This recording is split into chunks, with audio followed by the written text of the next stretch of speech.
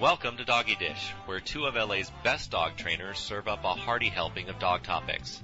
At the end of this podcast, we'll provide information on how to contact our trainers. And now, here they are. Hi, this is Laura Berhenny from Animal Attraction Unlimited. And I'm Kim Reinhart with Ain't Misbehavin' Canine. Thank you for joining us today. And today we're very pleased to have as our special guest, Mathilde DeCagny. She's a very well-known television and movie trainer who works for the company Birds and Animals Unlimited, which is owned by Gary Giroux. I first met Mathilde in 1989 when I started working at the Universal Studios Animal Show.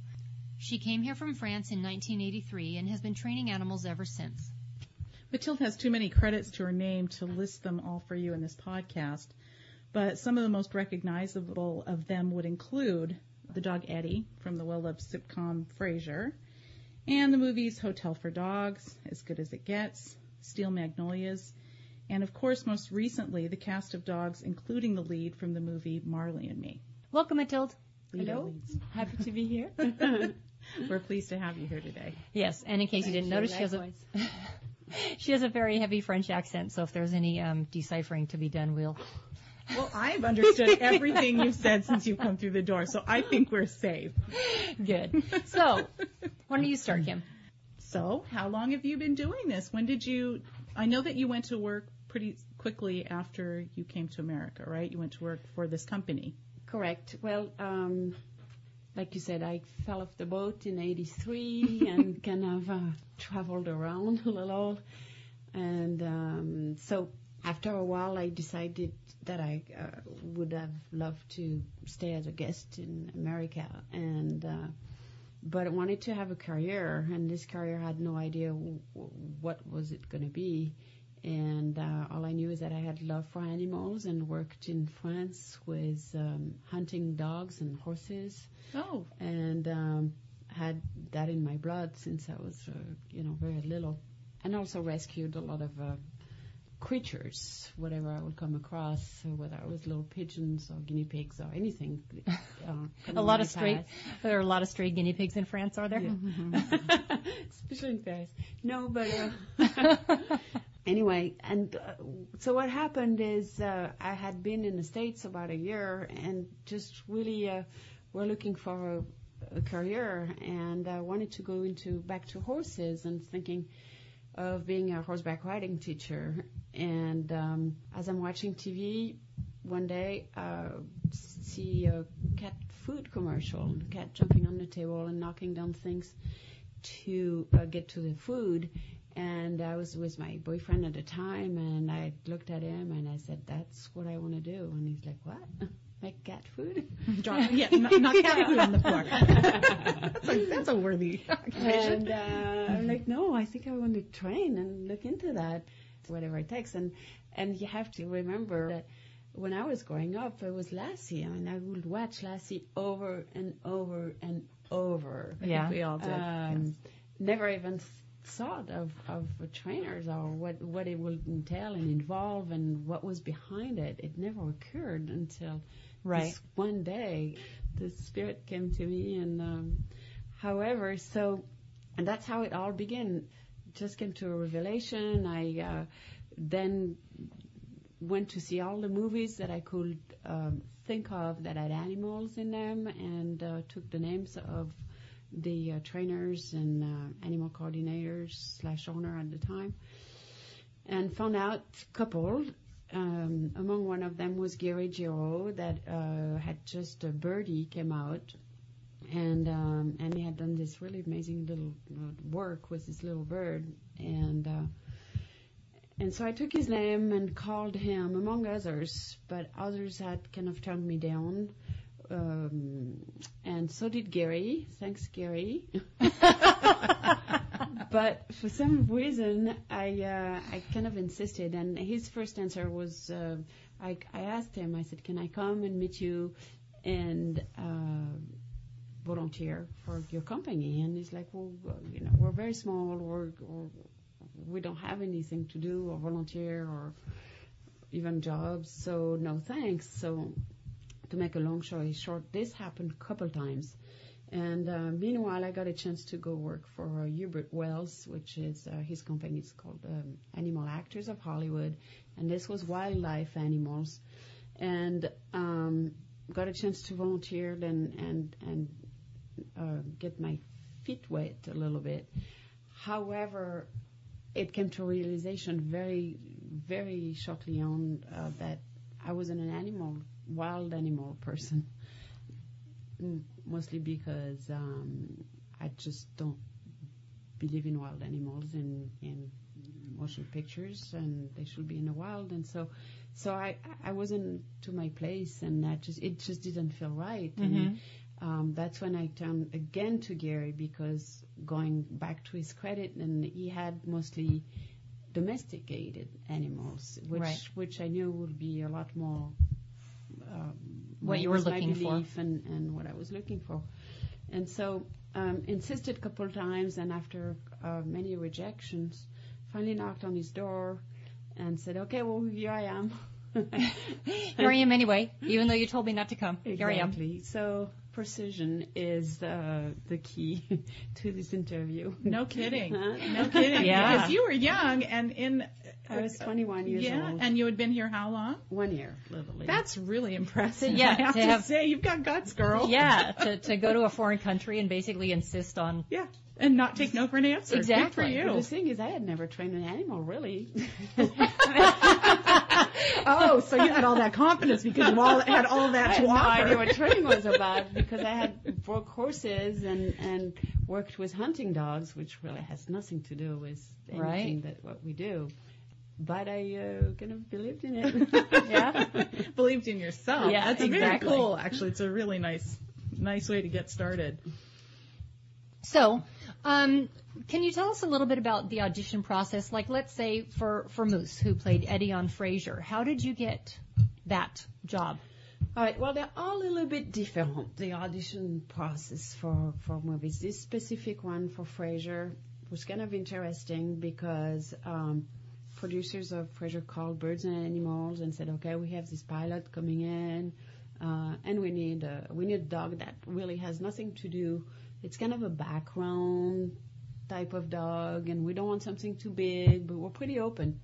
So they obviously wanted something trained to begin with, and that's one type of auditions. We also do some different type of auditions where we don't have a dog, and they say, well, we want a lab, or we want a mutt, and we have to go find the dog, hopefully rescue as much as we can, then train, then have such amount of time, which is usually 2 to 3 months to get them ready. Mm-hmm. But in such a case of Frasier, very different. They wanted something already trained that was going to be background, and so we wanted to bring a wide variety of dogs, and so we brought everything we pretty much had that was decently trained, and then because of his size, we had a little dog that Kathy Morrison had rescued from Florida.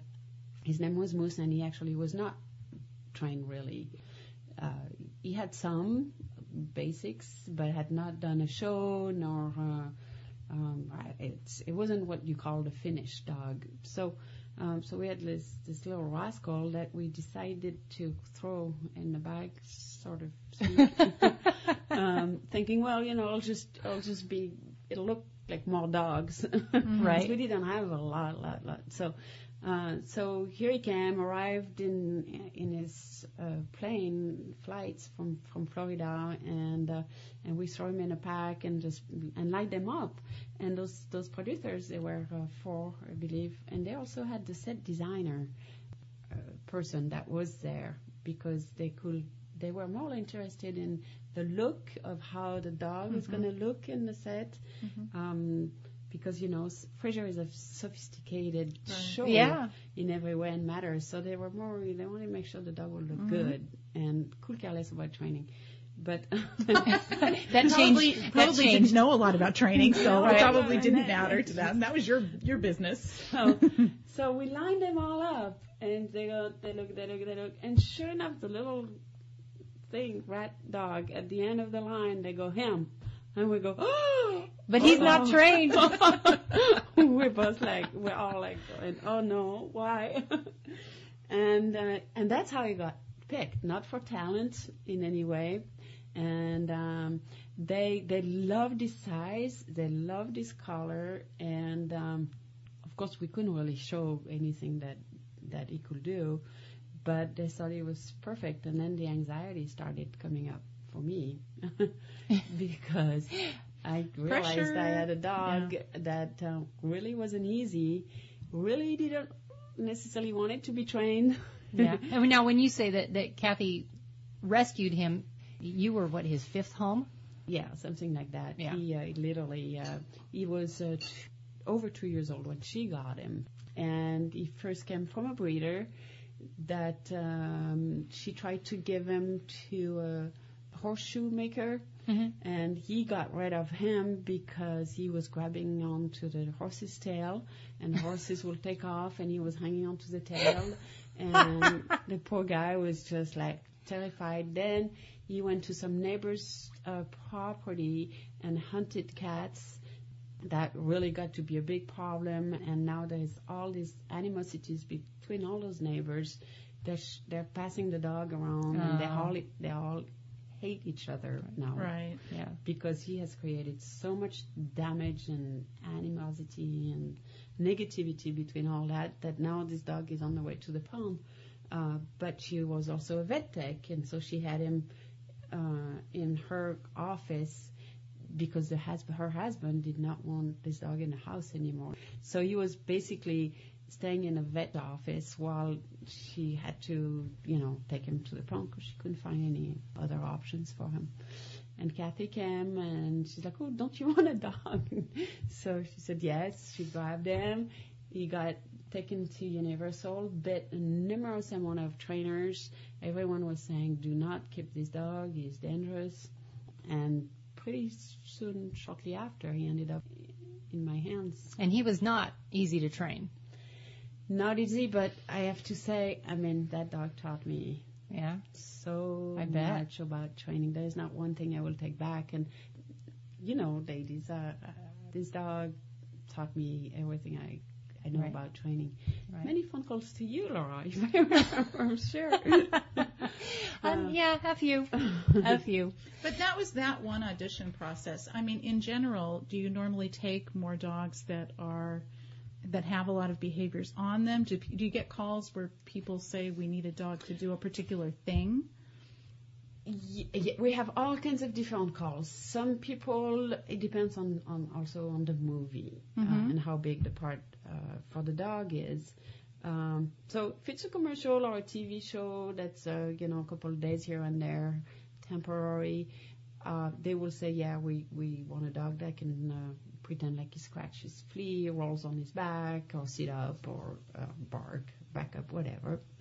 And usually we send pictures, and that's process number one. So we send pictures, they select from all those pictures, and then we go and show the dogs. And then if there is kids actor, sometimes we'll get a chance to meet, the actors will get a chance to meet the animals and see if they connect or not. That's kind of rare, but it happens. So that's one scenario. Second scenario will be, we have this Lassie movie, and we need collies. Well, we don't have any collies that have the blaze and that are literally the classic look of our amazing collies. Well, find it. So we go and search, and the search will always start with, of course, rescues, shelters, and then from there you go down to breeders that don't have any more use for young adults because they don't breed properly or whatever. They have too many Or they think dogs. they're going to be a show dog, and then they're not working out for their purposes, and that is often falling into our hands, which in that case we take them out of a kennel situation, which is also pretty good. And last but not least, if we're desperate, we will go to private-owned dogs and do a lease. Right. Especially for a small part. And for a breed of dog, maybe that's a rare breed that you don't necessarily need in the future. If we, of course, we have always minimum doubles, often triples dogs. So sometimes I will find 2 or 3, or 1 or 2, and then the third one is a lease, and I will tag exactly what this dog will bring to my team, and I will train the bare minimum because I know it's a dog that's not going to live with me. So all the dogs are trained with their own unique personalities, and I can tell you a lot about maybe the Marleys, how each one of them were trained such a different ways. How many Marley dogs were there? Like for a big feature like that, how many do you have? You have the main dog, and then how many backups typically? Well, for the whole entire movie, so we're including puppies to the very old, the last Marley was 22 dogs. And that includes 11 puppies, 5, 1 through 7, and then 3 other older. Mm-hmm. This is to play the part of one dog. We've never really extended to that many before. Of course, it's a lifespan, so the obvious is we had to do different ages. The 1 to 5 was the team that I was responsible for, in charge of, and I was very excited because it's very much my kind of training. I love to do natural things. I'm not so much into the robotic type of training, which I do a lot. But this was an opportunity to finally actually have a dog that was going to look, I was hoping, as natural as possible. However, everything you do on set has to be very controlled. You cannot, even though this dog looks out of control, and people were like, oh, that must have been easy. But no, it really actually, it was fun, yes. Right. Easy? No. Everything was trained and thought out, and making sure, A, it was going to happen numerous amount of time, and B, that the actors weren't going to get hurt. Because, not in a mean way, but, those dogs are powerful. So give us for instance, on natural behaviors that you taught that were on cue, that we would, if we went and watched the movie, we'd think that was just a crazy thing the dog did. Well, pretty much all of them, but as specific behavior, for sure, the pulling were taught, and the dogs were coming to me, and I was calling them, and I used a squalor. I used a lot of either toy-driven, prey-driven, and food-driven, but not so much of that because they were so into the toys. Of course, they're lab. I have the best breed to do this movie. So you needed destructive and out of control Labrador. Mm-hmm. Yeah, but originally none of them were, to begin with, they weren't like that. They were playful, and they were outgoing and sweet. And we had one that was like that, but so much that I couldn't use him as my lead dog because he wasn't thinking. So I needed a dog that could use his brain and yet give you 110%. My biggest worrisome was the heat, shooting in Miami, and not knowing director and actors. You don't know if they're going to make you redo those things 10, 15 times.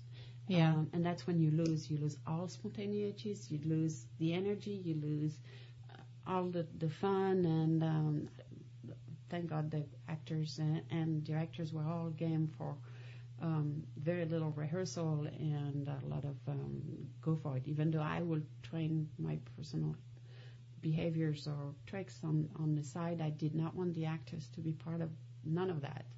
So when you're working with a dog like that, can it shut down the shoot, basically, when it starts to stop? I know that never happens to you, but hypothetically, could that happen to well, yeah, because the dog could shut down the shoot? It could. You'd never want to put this in that kind of situation, but and that's why I had 5.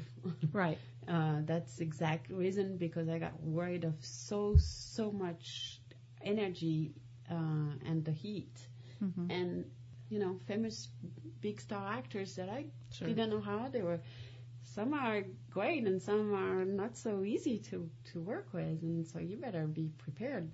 So this is the reason why I had so many, and their training. So all the specific, I can tell you everything.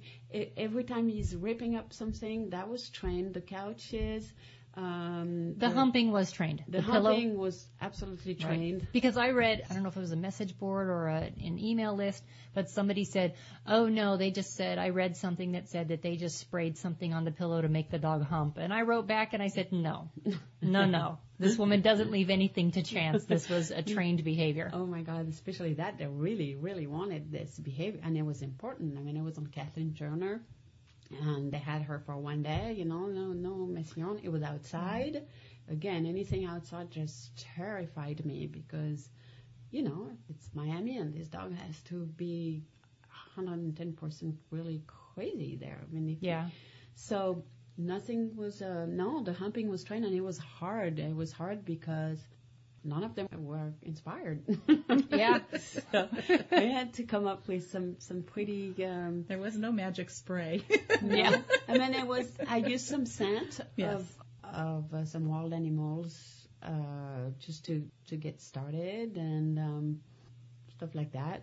But it was tricky. But at first I just trained it. I just taught them to put their feet up on a pole, and I had put a gin on that pole, and I had padded it, and I had a hook behind it, so they will actually have something to hold on to. Will hold on to, and I taught them to stay there and put your feet up and hold it, stay, and that was the beginning of that. And then I did try all kinds of scent. We had monkey scents in that, and get them interested, and good boy. And it took. This is the first thing that I started training, and I trained it every 2-3 days until we shot it. Wow. So the $6 million question is, what do you do with all those bad dogs after? That's a lot of what we would train away from for pet people. So tell me what happens in a situation that are they so on cue that it's not a nuisance behavior? Or? For some of them, it was literally 3 of them. It was so on cue, and I kind of channeled their training to very specific training. So they all got a home. My best girlfriend has one at home. She lives a block away. We see him every morning, actually. Mm-hmm. John is still with us, and he's mellow, and he was my actually a very mellow dog, and he did scene where she comes back from the hospital and the peeing, lifting the legs. He did everything, the mellow stuff.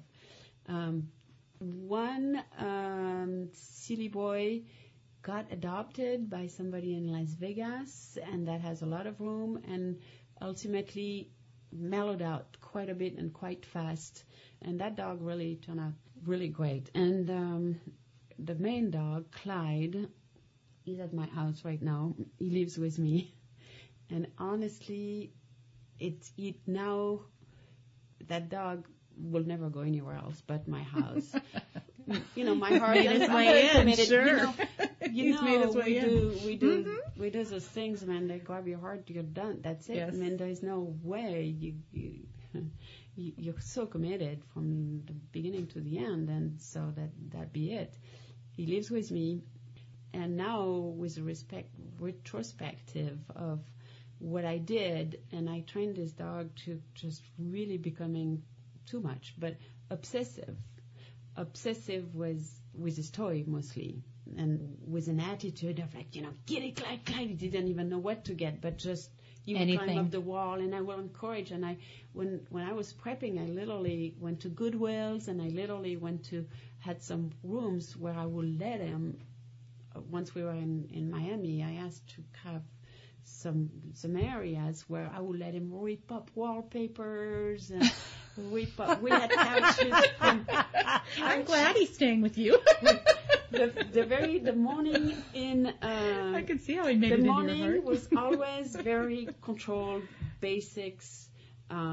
Stay and lie down and do your stuff, and the retrieve and holding the necklace. And this was really the necklace was actually probably one of the hardest scenes. But the afternoon, as soon as we were back from lunch, oh my God, it was a party. That dog, all he had to do is whip up whatever he felt like, or things that I would give him, pillows, and he will drag tires because I want him to build up muscles and really excitement over coming to me and all that. So I will tie, because the table scene, he had to drag the table. So he was obviously on a harness, and we had a tire attached and with a chain. And come on, boy, come in. So I created a monster. Yeah. And I kind of thought, I didn't think he will get to the extent of what's happening now. He's obsessive. He's just obsessive with toys, with things, with constantly has to be busy. And the hard part is that when the movie was over and he didn't get quite as much attention than he did every day, every single time. Yeah. Whoa, boy, that was tough for him to just accept that. And it's like, what? Right. And I don't think he ever did. And so the undo, there isn't any. Yeah. Now, I can literally put him in my house. He's not going to go destroy my couch without me, telling him. Right. Getting him started. I would not leave him alone, but I can bring him in and certainly, have, again, the control that I've always had. That's no problem. But he is a wonderful dog with other dogs, which means he can go anywhere with me, and he does. And he's got a magnificent recall, which means for me he's safe to take anywhere, and I can let him out anywhere, and he never leaves me. He's very, very, very attentive. So he lives with me. Now, if I had to redo it again, I learned a lesson. Again, I'm committed, and I would not let this. We've done some movies since, a lot of stuff with him where he was fabulous because he's also a great swimmer, jumper. He dives like there's no. And guess not long ago we had a commercial. The dog had to retrieve a toy all day. He was the one. So he has his part, and he will always have. He has his own niche in a business that no other dog. Right. No competition there. Right. But it's a little tricky because now I for fun I wanted to put him back into possibly a normal type of way, and I'm not getting it. I don't think I'll ever get it back that way, which means I would never give him. I would never consider giving him anyway, but he couldn't go to a home. Well, good for you for that level of commitment. Well, Mathilde, you're just way too interesting. I think we're going to have to continue this. So I think we'll make this part 1. You can stay tuned for part 2. Great. See you then. Mm-hmm.